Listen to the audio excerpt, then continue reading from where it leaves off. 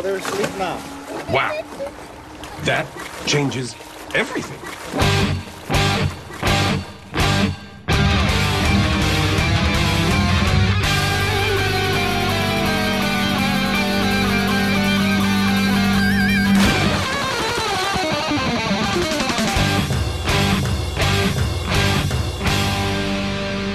Welcome to the Mad Max Minute Presents Waterworld H2O Minutes at a Time.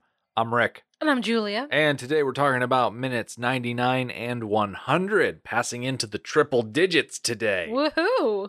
Those minutes begin with the Mariner making a promise he'll unwittingly keep, and end with Enola piggybacking underwater. Helen asks at the top of this clip, "Is dryland beautiful?" And the Mariner responds by saying, "You'll see." Once again, getting Helen's hopes up.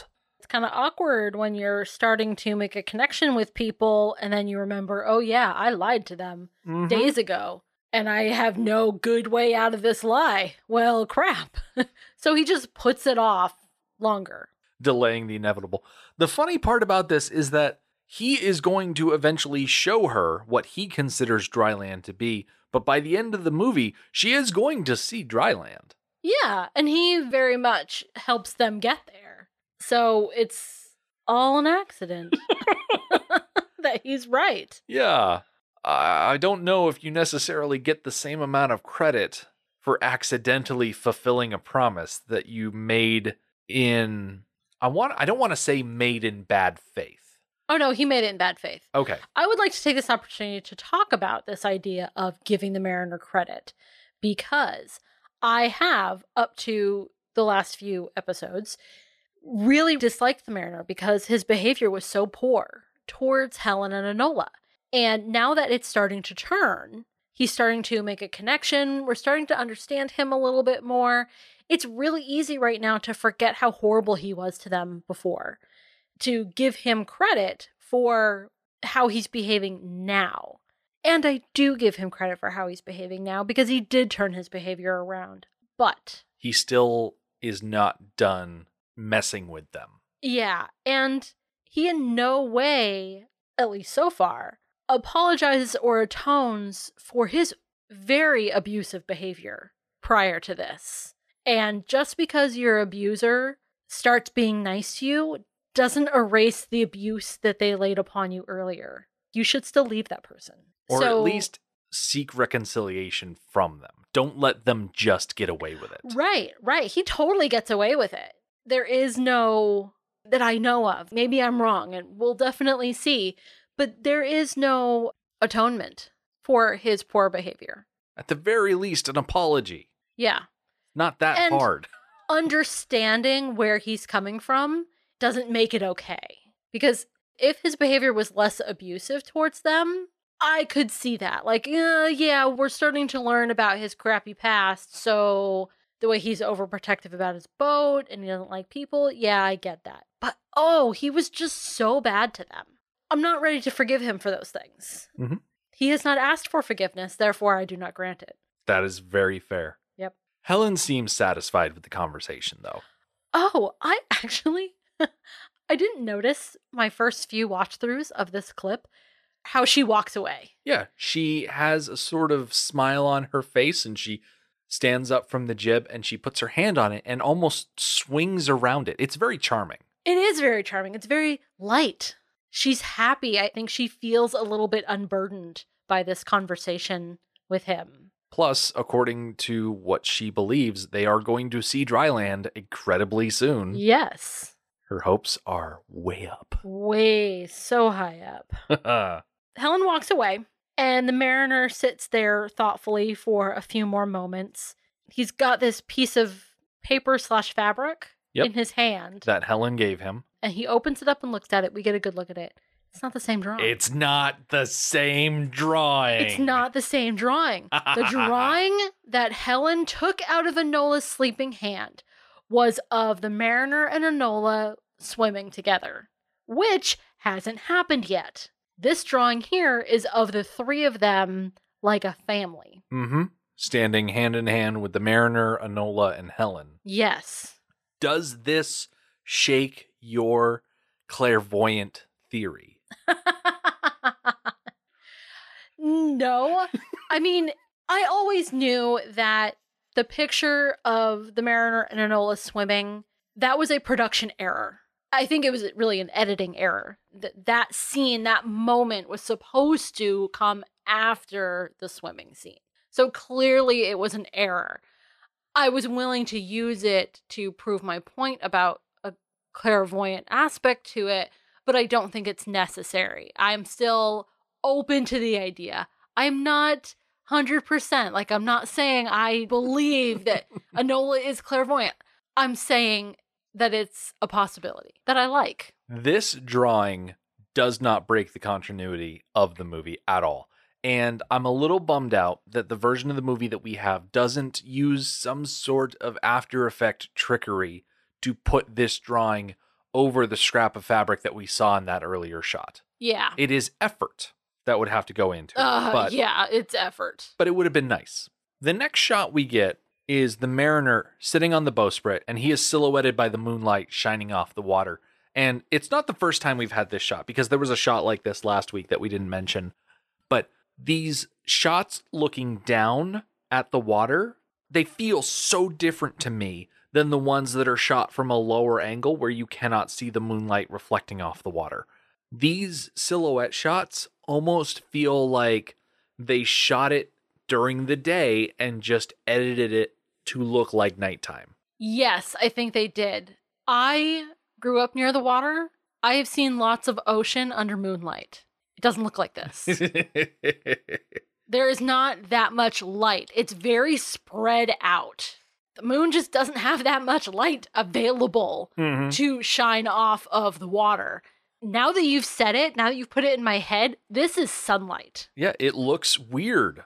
Yeah, they totally just did day for night. Actually, it looks like they just turned it black and white. Yeah.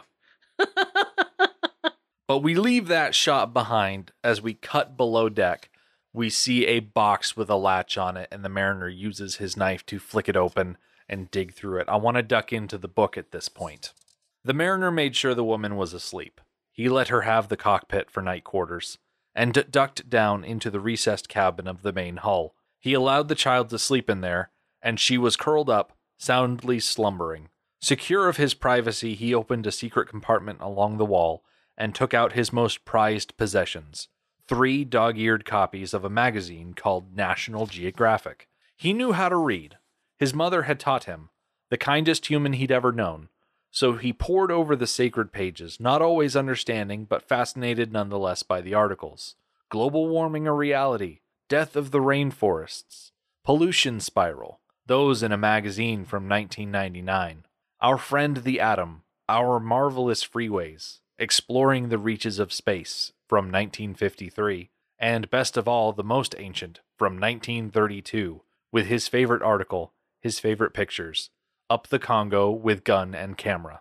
One picture, however, haunted him. It clutched something in his chest and threatened the bittersweet joy he felt from the other photos. In a black and white photograph, a black native stood in pouring rain just outside a tent. In the tent, a white man, in an upside-down bowl of a helmet and short, childish pants, cooked a meal on a little stove. The caption read, "Pity the poor native guide who must stand in the rain while Professor Matthews enjoys all the benefits of a modern gas-burning aluminum camp stove." Outside, the sky rumbled. The rain was coming. He needed to put his precious magazines away and gather containers to catch the hydro. "Pity the poor native," he said softly to himself, and got on with it. First and foremost, I love the inclusion that it indeed rains, and he goes about collecting the water, because we don't get that. We don't. We got the promise that it was going to rain tonight, and then we get a lot of moonlight. So, yeah. I also appreciate that they stuck pretty closely to the image and the caption of the native man standing outside the tent, because it does give us a little bit more than what we get in the movie. It just kind of guides us as to what's going on in the Mariner's head. I think I got there anyways, that the Mariner, he does somewhat understand pity. And maybe he told Helen that he didn't because he's got such a negative connotation of the word pity from that image that he didn't want to know what it was. He didn't want to tell Helen that he understood vaguely the concept. And also, the concept of pity based on that picture is incredibly negative. Incredibly negative. Whereas pity, based on the etymology that you were speaking of last week, is born from compassion.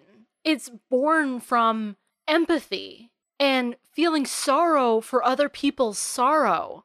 And that's supposed to be a really good thing. And I think in our world, in our modern world, pity has also been twisted to be something degrading. Where you look down on You someone. look down on somebody. You pity them. Yeah. I interpreted this as the mariner didn't know what pity was because he specifically asks, what's pity, and not, what do you mean by pity? He's probably seen it in magazines like this and either had not heard it said aloud to him, so he didn't have that connection between hearing the word and reading the word. So I imagine that he came down here and he's rifling through his pages because he probably figures, oh, wait, pity, I've seen that before. I've seen it here. And then he's able to piece together the meaning of the word. And I appreciate that because he's not languishing in his ignorance. He's going to the materials that he has and he's finding out for himself what these things mean. Yeah, he just gained another aspect of a context clue. He had one angle where this native man is standing outside in the rain while the white man gets to be inside cooking warm food conveniently. So he's got this element of pity, but that maybe not necessarily isn't enough. So I think when he asked Helen what is pity, it kind of sounded to me a little bit defensive. Like, well, gosh, well, what do you mean by that? What is this thing that you have for me? In reality, he's like, oh, pity. I know that word.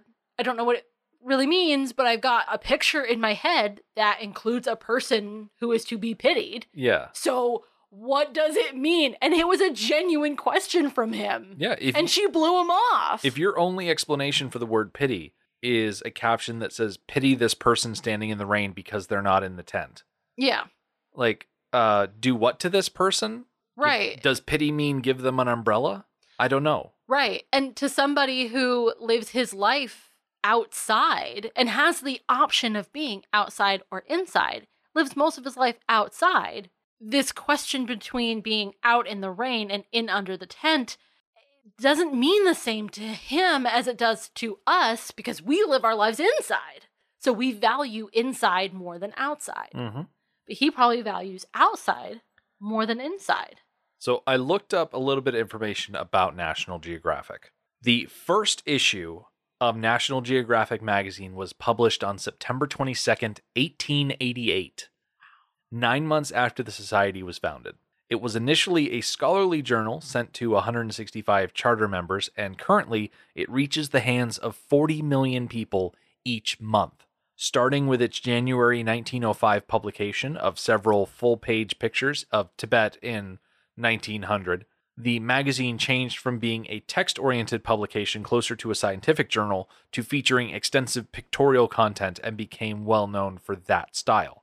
In September 2015, the National Geographic Society moved the magazine to a new partnership, National Geographic Partners, in which 21st Century Fox held a 73% controlling interest. Then, in December 2017, Disney acquired 21st Century Fox, including the latter's interest in National Geographic Partners, meaning that NG Media Publishing Unit was operationally transferred into the Disney Publishing worldwide. Are you kidding? It's a Disney thing now? It is now a Disney product. Oh my gosh. Because everything is Disney. Everything is Disney. They are a monopoly. Most products in this modern world are part of a larger family. A larger monopoly controlling everything from toothpaste to news media. Yes, it is. I didn't get a good count of how many magazines are shown in this, but in the book it does specify that he has 3, one from 1930s, one from 1950s, and one from 1999, which was the far-flung future in 1995, a whole 4 years away. Man, there is so much expectation that was heaped on the year 2000, and none of it came to pass. Okay. I'm not disappointed. No, can I address that for a second? Yeah, So you're talking about Y2K. I'm talking about Y2K and just the world And- ending in general. Yeah. Okay, so the whole Y2K thing, it didn't happen because there was so much hype about it, because we worked hard to fix it. Right. That's why nothing happened. Where did I hear it? It's on a podcast, something like 99% Invisible, a podcast like that, if not that actual podcast, that talked to one of the guys who had a huge hand in fixing Y2K. And even he was like, look, we don't know for sure if it was going to be a problem, but we know that it wasn't a problem, partly because we fixed it. Mm-hmm.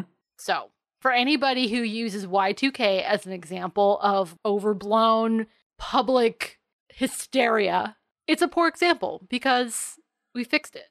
My first thought actually went to the movie that we watched for a hiatus episode, 1999, The Bronx Warriors, where that movie supposed that by 1999, the Bronx would be completely abandoned except for themed gangs. That's right.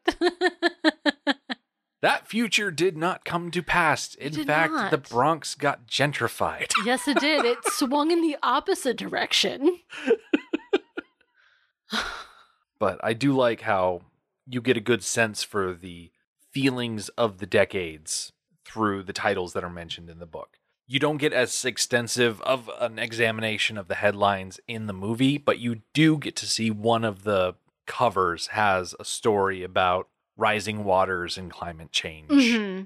And then in a snap, it's the next morning. The trimaran is sitting with its sail up, but not really moving anywhere.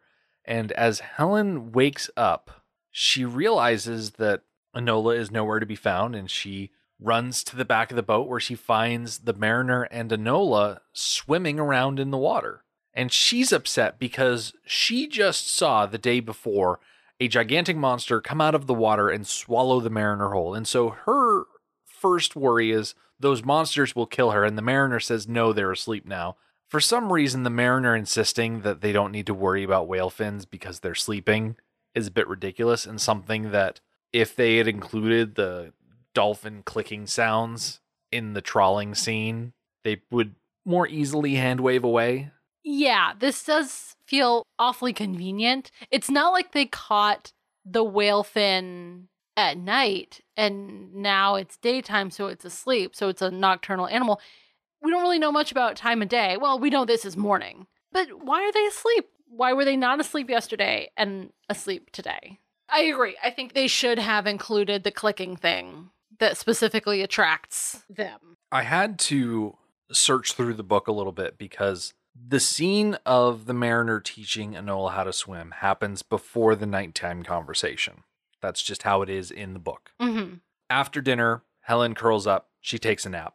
And it says, soon she was sleeping soundly, on her first full stomach she'd had since this ordeal had begun, and even before that, as food supplies at the atoll had not exactly been flush. A non-specific sound stirred her half awake. She pushed up on an elbow. A blood-red sun was setting, turning the sea shades of glimmering crimson and gold. She settled back onto the deck and was just drifting off again when the sound repeated, and this time she recognized it. A scream! She sat up, flashing looks around the deck. No sign of Enola or the Mariner, for that matter. Another scream, a child's scream, Enola's scream, sent Helen to her feet.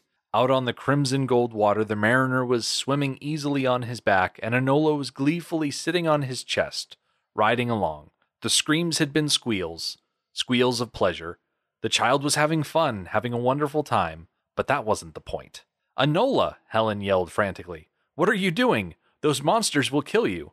They're asleep now, the Mariner said, his voice barely audible above the gentle splash of his swimming. That felt more tedious than it needed to be. With her waking up and then drifting off and then waking up. Wow. No. Okay.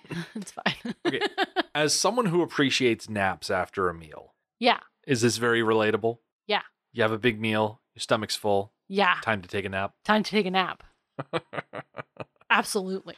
I like the placement of this immediately after the meal because it just seems more immediate to the Mariner and Enola having that connection of, oh, I wish I had feet like you because then I would be able to swim. I've never met someone who didn't know how to swim. And so after the meal, Helen takes a nap and the Mariner decides, well, I guess I'm going to teach you how to swim now.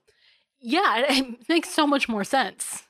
Instead, what we get in the movie, it feels like the swim lesson is a result not of him and Enola's conversation about swimming, but as a result of him and Helen's conversation about her origins and what people think of her, and him discovering that they have more in common than he thought. Mm-hmm. Yeah, I think I prefer the way it is in the book because of what you just mentioned. Yeah. That it was Enola connecting to the Mariner that brought him more amiable to their plight. And it's the conversation with Helen here at the night that pushes him back towards maybe getting rid of them at the next trading post. Because with Enola, it was all like, I'm weird, you're weird, I wish I could swim, you can swim. And then with Helen, it was, I pity you. You don't know what compassion is. Negging him just a little bit. Yes, she was negging him. Once we move on to the next set piece, things don't go great with the interpersonal relationships. Mm-hmm. There is friction. Yes. That arises. That feels out of place.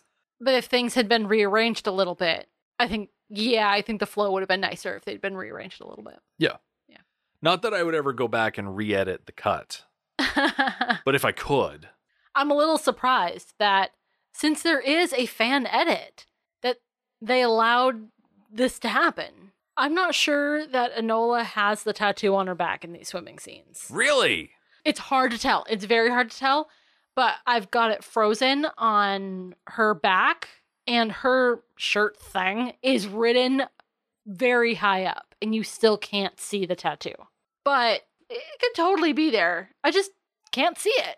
This is really the introduction to the swimming scene. We have a whole bunch more swimming next week. So I'll definitely be keeping my eyes out, see if I can spot it. Oh, for sure, for sure. It wouldn't surprise me that they wouldn't do that makeup for these scenes. Yeah. If it's not there.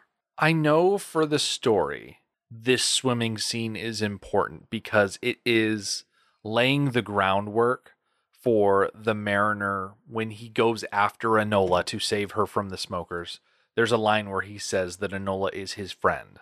So this is laying the groundwork to justify that relationship. They are spending time together. He is teaching her about the world, and not just in a, you kids these days need to listen to the sound of the world. Like they're sharing an experience, some sort of common activity that they can look back on later on. And I understand the importance of it, and I appreciate the inclusion of it in this story. However, the way it is shot seems a little indulgent. Oh my gosh. It is. So we have over about a minute of our clip this week is the swimming scene. But there's so much more in next week's clip that we're going to talk about the swim lesson next week. Yeah. There's a solid 30 seconds where the Mariner instructs Enola where to put her hands, specifically around his neck so she doesn't like drift off or anywhere. And then for the rest of this clip, it's just them diving and Helen watching them swim around. Yep. So what do you make of the folksy wisdom of let the water tell your arms and legs how to move? Okay. Like, in your experience of being in water, have you ever let water tell your arms and legs how to move? I actually have once. We were swimming out on the outer shores of Cape Cod. Now, my ocean experience is generally with not open ocean. I grew up on Long Island Sound, so the waves are relatively small to non-existent out there. And then we would go up to Cape Cod, and again, the beaches that we would frequent weren't open ocean beaches. They were like facing Nantucket and Martha's Vineyard and whatnot. Anywho, so we go out to proper facing Europe, next land is that far, ocean. The waves were huge. They were huge, and you couldn't even get in the water because the undertow would just take you. And that's when I let the ocean tell my body what to do. And it was to flip me upside down and scrape me against the bottom of the ocean. That's what it told me to do. And then I struggled to get out of the water and didn't go back in. So you were still fairly close to shore then? Oh, yeah, this is where the waves were breaking. I was a child. The adults who were big enough and tall enough to get past the waves, once you got past where they were breaking, it was fine. But as a small child, not that much older than Enola, maybe, I don't know, 11 or 12, my body did what the water was telling me to, and that was to drag me across the floor. I don't think that's what he meant, but No. I appreciate that. It's crap. The story. It's complete crap. It's hokum. Yeah, like, the ocean doesn't care that you need to breathe. The ocean doesn't care that you have somewhere you want to go. No, you need to tell your body what to do. You are in charge of your own body. The ocean is not your friend. No. The ocean is your enemy, your And opponent. This is coming from the point of view of a man who the ocean is his friend. He can just do whatever the ocean tells him to because it won't kill him. So, it's crap. It's crap. He's full of crap. Yeah. I'm so glad you brought that up because it's so dumb. It really is. It's poetic and it sounds lovely. Oh, it looks great on paper. Yes. Just let the water tell your arms and legs how to move. But anybody who has actually swam in the ocean knows it's not true. Oh, you remember we went out to Plum Island once. Yep. And we got in the water. Yep. And that is a beach that faces out into the open ocean. Into the open ocean. And I have experience swimming. I have experience ocean swimming. I was frightened that we were not going to be able to get out of the water. Thinking back, it was very scary. Yeah. Swimming out at Plum Island. Yeah. The ocean's trying to kill you. Don't listen to it. Oh my gosh. On that note, I don't know how we can continue. You mentioned before the word indulgent. I think this scene is overindulgent. It's still lovely, though. I think it is appropriately indulgent.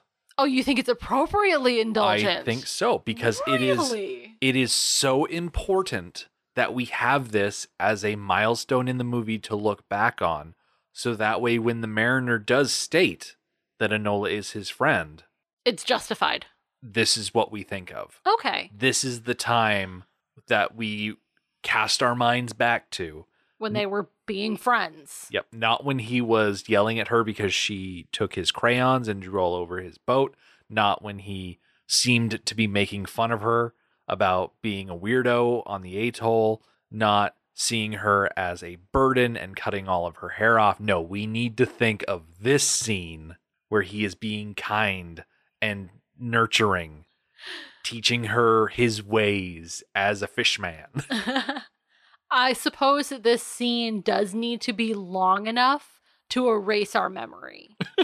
There needs to be more of the good stuff than there was of the bad stuff. And considering the bad stuff went on for so much longer, that they had to put so much time into the swimming lesson scene. So much time. Well, let's put a pin in things for this week.